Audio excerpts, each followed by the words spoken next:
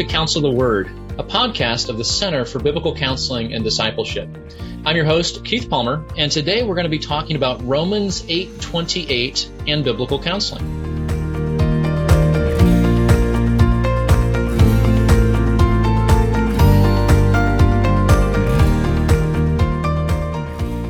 Well, I'm thankful for many brother pastor friends that the Lord has blessed me with, and really our whole ministry here. And one of those dear brothers is Pastor Jason Cruz from Calvary Bible Church in Fort Worth. Jason is the senior associate pastor. He's also ACBC certified and serves on their counseling team, and he is a well-respected contributor to CBCD in terms of our teaching and our blogs and whatnot. So, Jason, welcome back to the podcast. Thanks for being with us today. Thanks for having me, Keith. So we're talking about Romans 8:28 today, and we want to do a couple of things in highlighting this particular text. Probably many of our counselors that are listening and those that maybe aren't biblical counselors yet, but they've had some training, have read about or heard a lecture on the importance of Romans 8:28 in the context of formal biblical counseling. So we want to talk about it, because of that reality. But also, as biblical counselors, it's good to remember that we're counseling from the argument of the text, from the message of the text. We're not just making stuff up. We're not just throwing Bible verses at various issues. We really want to rightly divide the word of truth and then minister it wisely and particularly in love and grace and wisdom to a particular counselee in his or her unique situation. So I'm so excited, Jason, to do this with a popular text. So why would you say that Romans 8:28 is one of those critical texts for counseling? Yeah, I would say there's at least a couple of reasons for that, Keith. One is it's popular generally. So it's not unusual for someone to pretty quickly minister this truth in a situation where things seem difficult, and you just want to reassure someone, look, this is all going to work out. God works all things together for good for those who love him and are called according to his purpose. So we've probably all heard that many times. So it's going to be one of the first that a counselor is going to reach for in any number of situations. Now we can probably talk a little bit about how that can be done well and sometimes how it can be misused and misapplied. But positively, beyond just its popularity, this is part of a key argument that Paul makes in maybe his key book in Scripture, the book of Romans. And it speaks to issues, and so a lot of times it is appropriately being used in difficult situations where an important promise, reminder to trust God in this needs to be brought to bear. So there's good reason for this to be an important text in counseling. Yeah, those are good reminders. That Romans 8 is sort of the peak of the mountain in the Alps of Romans, and you're right. It is a highlight and an important part of his argument there. So before we kind of break it down in terms of what it means and how it fits into counseling, maybe you could tell us how and why Romans 8:28 is often misused in personal ministry and biblical counseling. Yeah, one of those things you alluded to a moment ago, just in terms of the priority we place on making sure that we're ministering a text according to its authorially intended purpose, what the author meant when he wrote it. And one of the key things here is, what does good mean? And let me just go ahead and quote the text in full from the Legacy Standard Bible here. And we know that for those who love God, all things work together for good for those who are called according to his purpose. And so one way of coming at this, and probably it is all too often come at this way, is whatever your definition of good is what's going to come about through this. So don't worry, God wants you to be healthy, wealthy, and happy. And so this may seem down for a minute, but you're going to be healthy and happy and wealthy tomorrow because that's what God wants for you. God works everything out that way. So that's a way to misuse it, and sort of in keeping with that, taking it a little bit further in terms of theological argumentation, it can be easy to make the mistake of Job's friends with this. Taking another part of the verse here, if you love God enough, you're going to have a happy and pain-free life. And so if you're not loving God, you need to repent of that, and then you're going to have a happy and pain-free life. So those would be some ways in which this can be misused. Yeah, and you think how sad it is when a person misinterprets the Bible in those ways or other ways.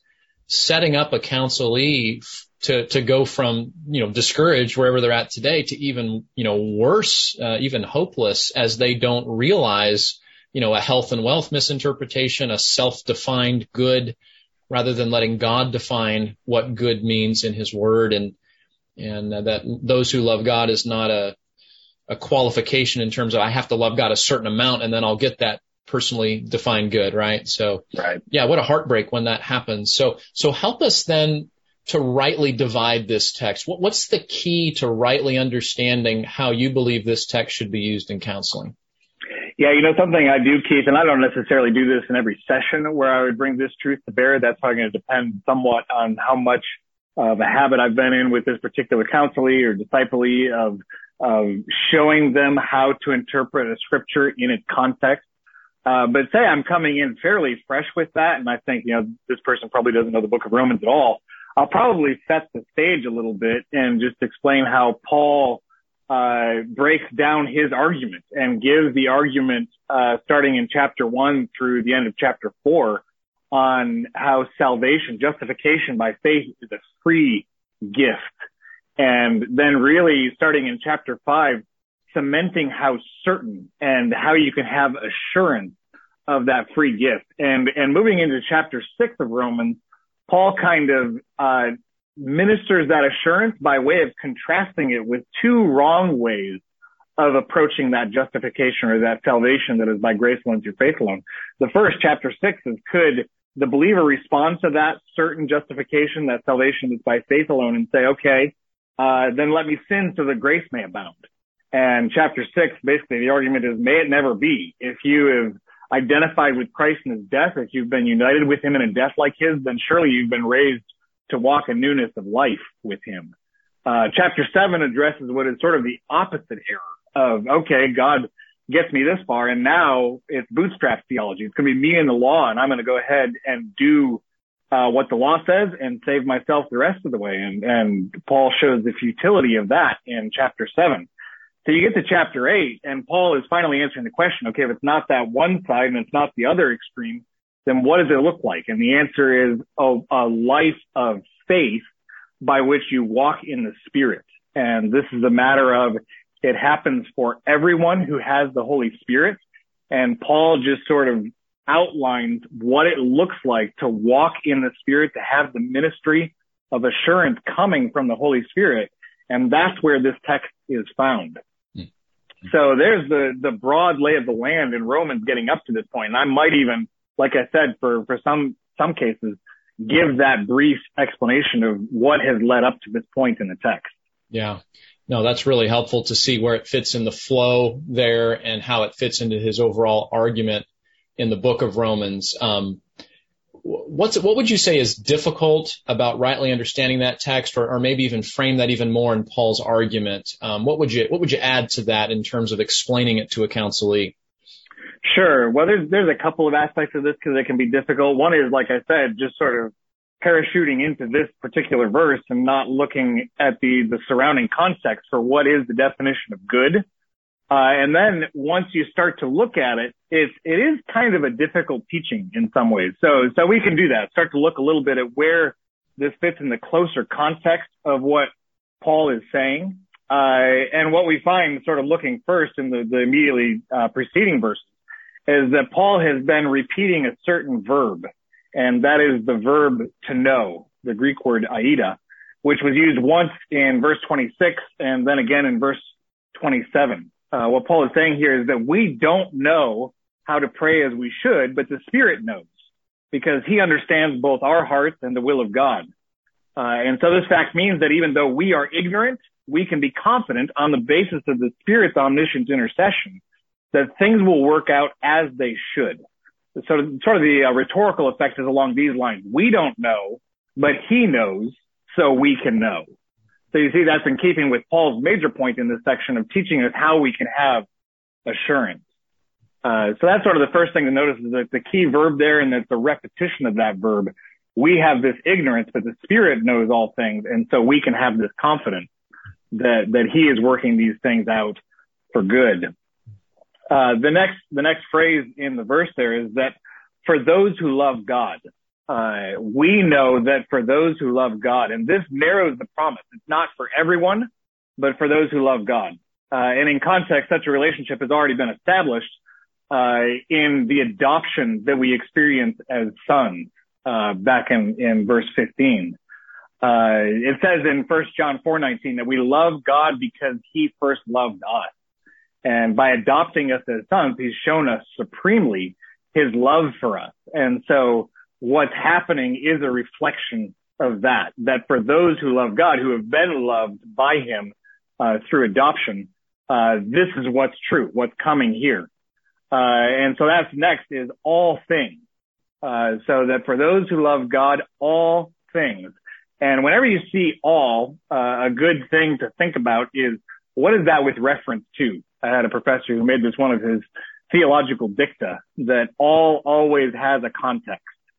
And although looking at this, I wouldn't exclude anything from all things. What it has in view especially is unpleasant things or seemingly bad things. If you continue on to verses 33 to 38, there are no fewer than 19 potential threats to the believer. And so this is the particular all things that Paul has in view. So we know that for those who love God, all things, and the next phrase here, the next part of it is work together for good. And this is best rendered as in both the ESV and the Legacy Standard, with all things as the subject of the verb work together. This teaches that contrary to appearances, and it might seem like all these threats listed out might not be good things, but contrary to that appearance, all things, with an emphasis on all painful things, are actively conspiring under the sovereign providence of God, because again, this is connected with the Spirit's intercession back in verse 26. All things are working together to do good, the opposite of harm, to those who love God. Next, reiterating that narrowness of focus for those who are called. So those who love God would be the same as those who are called. And as in verse 30, which is still to come here, this calling finds its place there in verse 30 in the golden chain of redemption. And so we can understand it. It refers to the effectual call or the effective calling of everyone who is elect.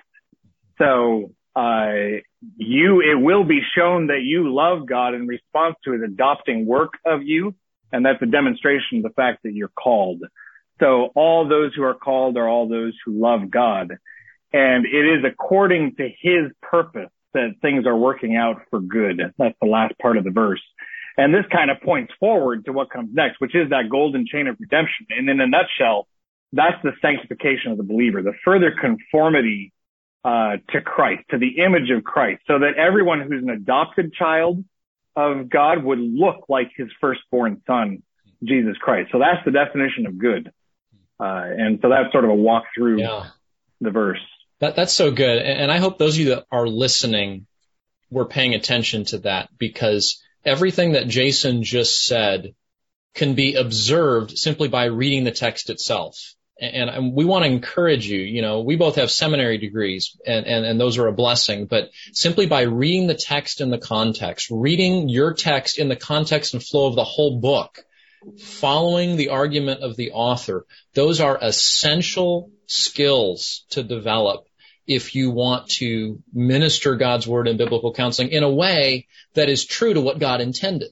And again, we don't want to misrepresent our God here. We want to accurately reflect what he inspired in the text. And so I think Jason is really helping us to see that modeled well. So thank you, brother, for doing that. Would you say there's anything particularly difficult in this text? Maybe some pitfalls to look out for? Yeah, well, that what you just said is right on. All I basically did was look at it, and I looked a little bit at the Greek, but you could really get what I just walked through just from looking at the English. It's pretty straightforward and pretty clear. And I did allude to something difficult in this, and I actually taught it with a group of college guys at TCU a few weeks ago, and they had a hard time when I pointed out, and I alluded to this, but I didn't say it so specifically. When in verse 26, it's talking about the Holy Spirit having knowledge both of us and of the Father's will, and him praying in ways that we don't know how to pray. I pointed out that the things that he's wanting to bring to pass in our lives are mostly going to be hard things. And we even see that in context looking back to verses 16 and 17, where it talks about the results of our adoption and the spirit of adoption that we have as sons, and the fact that that is demonstrated if we suffer with him. And so that's what Paul has in view, is that assurance is ministered to the believer, especially through difficult things. So the Holy Spirit is praying that you would go through things. And, we see this actually in some forms of, aberrant, we would say, Christian theology, a desire to self-flagellate in order to bring about, our own humbling. And that is not something that the scripture calls for. And this would be part of the reason. We don't know how to ask for. We're not told to ask for pain or for trials, but the Holy Spirit brings those things which in particular he uses, like 2 Corinthians 12 talks about how his power is made perfect in our weakness. And that, I would say, it's not, I think if you reflect long enough on the relationship between verses 17 and 26 and 28 here, you're going to see that kind of jump out at you. And so the reason I say it's difficult is not the fact that it isn't evident from looking at that and meditating on it, but that it is hard to accept the fact, and our flesh is resistant to this, that what we need most is difficulty. We need to suffer with him in order to show our adoption as sons. So that's hard. But I think on the other hand, that can be one of the ways, and I actually have on the sheet where I wrote this all out, some cross references, and we see this heavily in Psalm 119 from verses 50 to 75. It's 4 times that the psalmist says things like, "This is my comfort in my affliction, that your word has revived me. That before I was afflicted, I went astray, but now I keep your word." So it's a testifying to the fact that the affliction is good. Verse 71 in Psalm 119, "It is good for me that I was afflicted, that I may learn your statutes."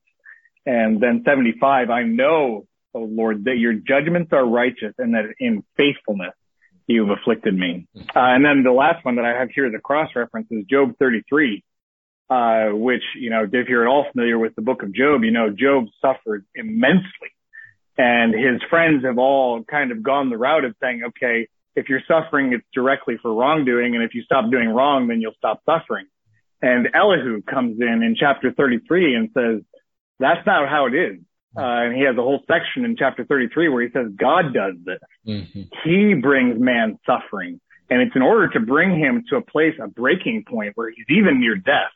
And then Elihu points to an intercessor who intercedes for that man on the basis of an atonement. And then that man experiences, in a sense, regeneration. We know Job is a believer from the beginning, but he needs to go through that in chapter 42, later in Job, where he says, I heard of you by the hearing of the ear, but now my eye sees you. I despise myself. And this is still in the midst of his suffering. He's been humbled to the point where he says, I reject myself, or I despise myself, and I repent in dust and ashes. And so that's something that God uses constantly and consistently to conform the believer and even to take an unbeliever, humbling an unbeliever to the point where they're desperate to cry out for the salvation that's only in Christ. And so Elihu says there in chapter 33 in Job, God does all these oftentimes with man in order to keep his soul from the pit. And so, not that you just parachute in every difficult situation and just right away launch into this, but even just that aspect of it, that you're not telling someone, okay, here's a silver lining in your suffering, but you're saying your suffering is actually a gift. Your Father is showing his faithfulness to you. It's rarely going to be the case that if you come in and tell someone your Father is faithful, that they're going to think you're, preaching at them in a way that's not helpful. Yeah. That's so good, Jason. Thank you for pulling in some of those cross references and how unique the Christian message is to bring hope in suffering. And, we contrast that with health and wealth. We contrast that with, the errors of Job's friends. and to see that he is a kind father and that he does afflict in faithfulness, meaning it's reliable, right? We can trust it, the way a loving father might correct his own son. Hebrews uses that allusion. So, you've already demonstrated how useful this text can be and why it can be so helpful, but maybe you can just expand on that a bit more. Why and maybe how are the benefits of this text so useful to those that are struggling? Yeah, well, I think, we've probably talked about this before, Keith, how everyone who comes to us, assuming that they're a believer, they are a sinner, they are a saint, and they are a sufferer. And that's true across the board. I mean, that's something that is common to man. And, oftentimes when they come and land in our offices, and this is going to be the case for many of our listeners, someone lands with you for counseling, they're coming because they have circumstances that are making them uncomfortable. They're having difficulty, they're experiencing discomfort that's causing them to cry out for help. And to be able to show them early and often that there is one who is sovereign over this and has designed it, and you're even indwelt by him, and his spirit is interceding for you because you wouldn't have known to ask for this, but he knew it was perfect for you. And so you can have every hope that he is actually at this moment doing all of these things. And we haven't actually read this from verses 29 and 30.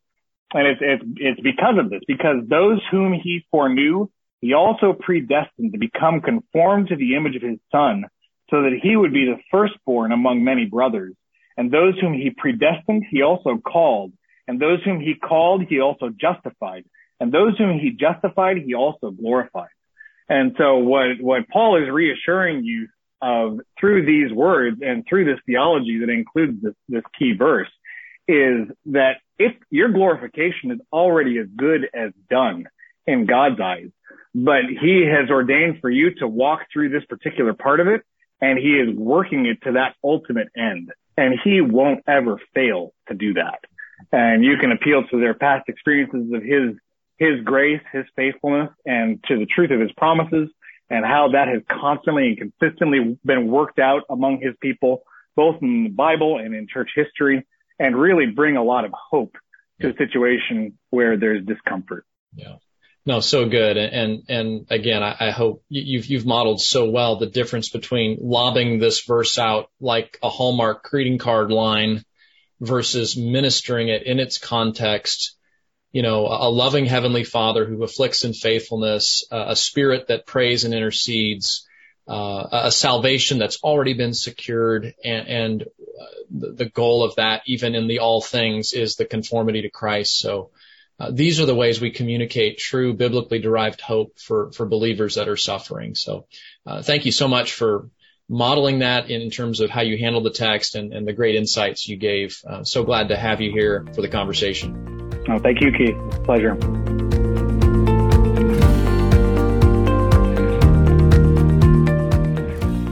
Well, for more information about Pastor Jason Kruse or the ministry of Calvary Bible Church in Fort Worth, you can visit them at cbcfortworth.org. And we'd like to invite you this fall to the Center for Biblical Counseling and Discipleship, our annual training conference. And it will be hosted at Jason's church this fall over 3 different weekends. We will have 2 tracks, a basic foundations in biblical counseling track, as well as an advanced topics track. And we would like to invite you to join us this fall for that training right here in Fort Worth, Texas. So for more information about that training and to sign up, as well as to access our hundreds of free resources related to discipleship and biblical counseling, you can visit us at our website at thecbcd.org.